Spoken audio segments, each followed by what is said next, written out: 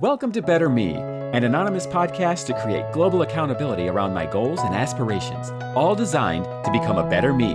And who knows, sharing the wins, challenges, progress, and ideas might encourage and empower you to become a better you. Let's get started. Hello, Better Me podcast listeners. Today is Thursday, October 20th, 2022, and the question of the day: do you get pre-race jitters? Now, this doesn't have to apply just to running. What I'm driving at here is before a big event, before a big undertaking, you've set yourself up to do something wild.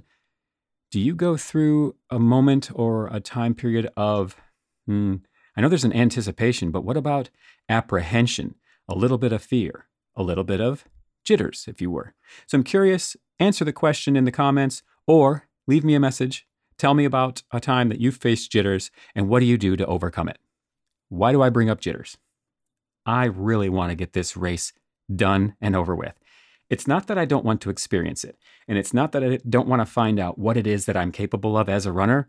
However, I'm also already looking forward to the result. Maybe that's it, right? Whenever I would take a test in school, I was always antsy to see what my grade would be.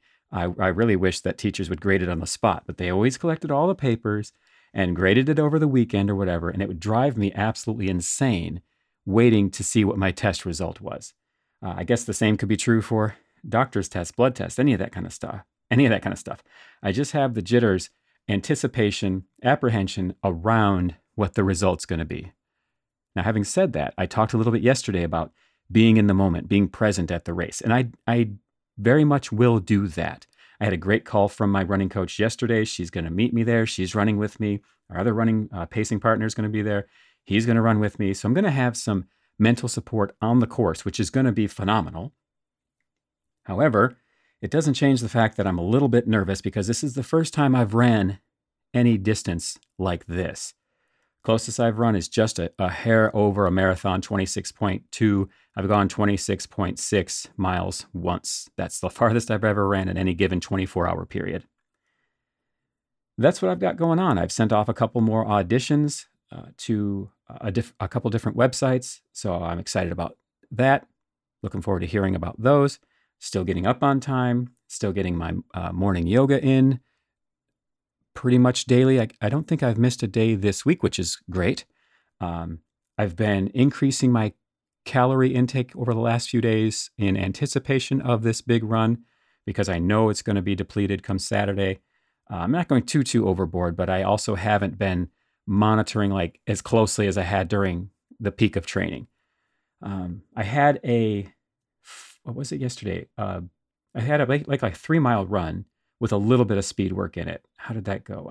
It was 1 mile easy. Oh, it was 3 2-minute intervals. And as the coach put it, these should be hard, but not sprinting. And I think I pulled that off quite well.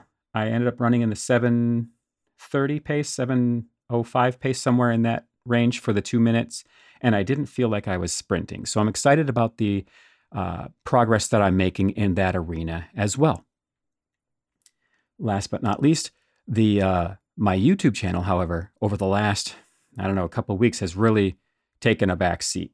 What I need to figure out, and maybe this is something I need to hammer out over this weekend as I'm traveling for the race, maybe later on today. I leave later on today, maybe during tomorrow.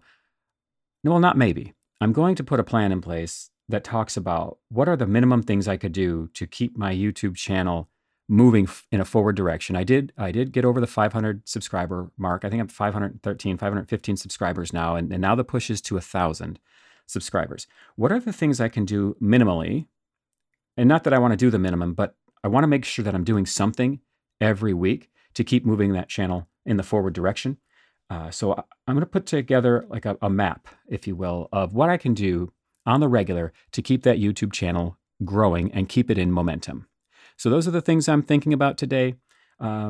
Curious to know if you get those pre-race jitters or pre-event jitters. I'd love to hear your responses. I'd love to hear your messages. Send them through, and I'll be sure to play the audio messages back on this very podcast.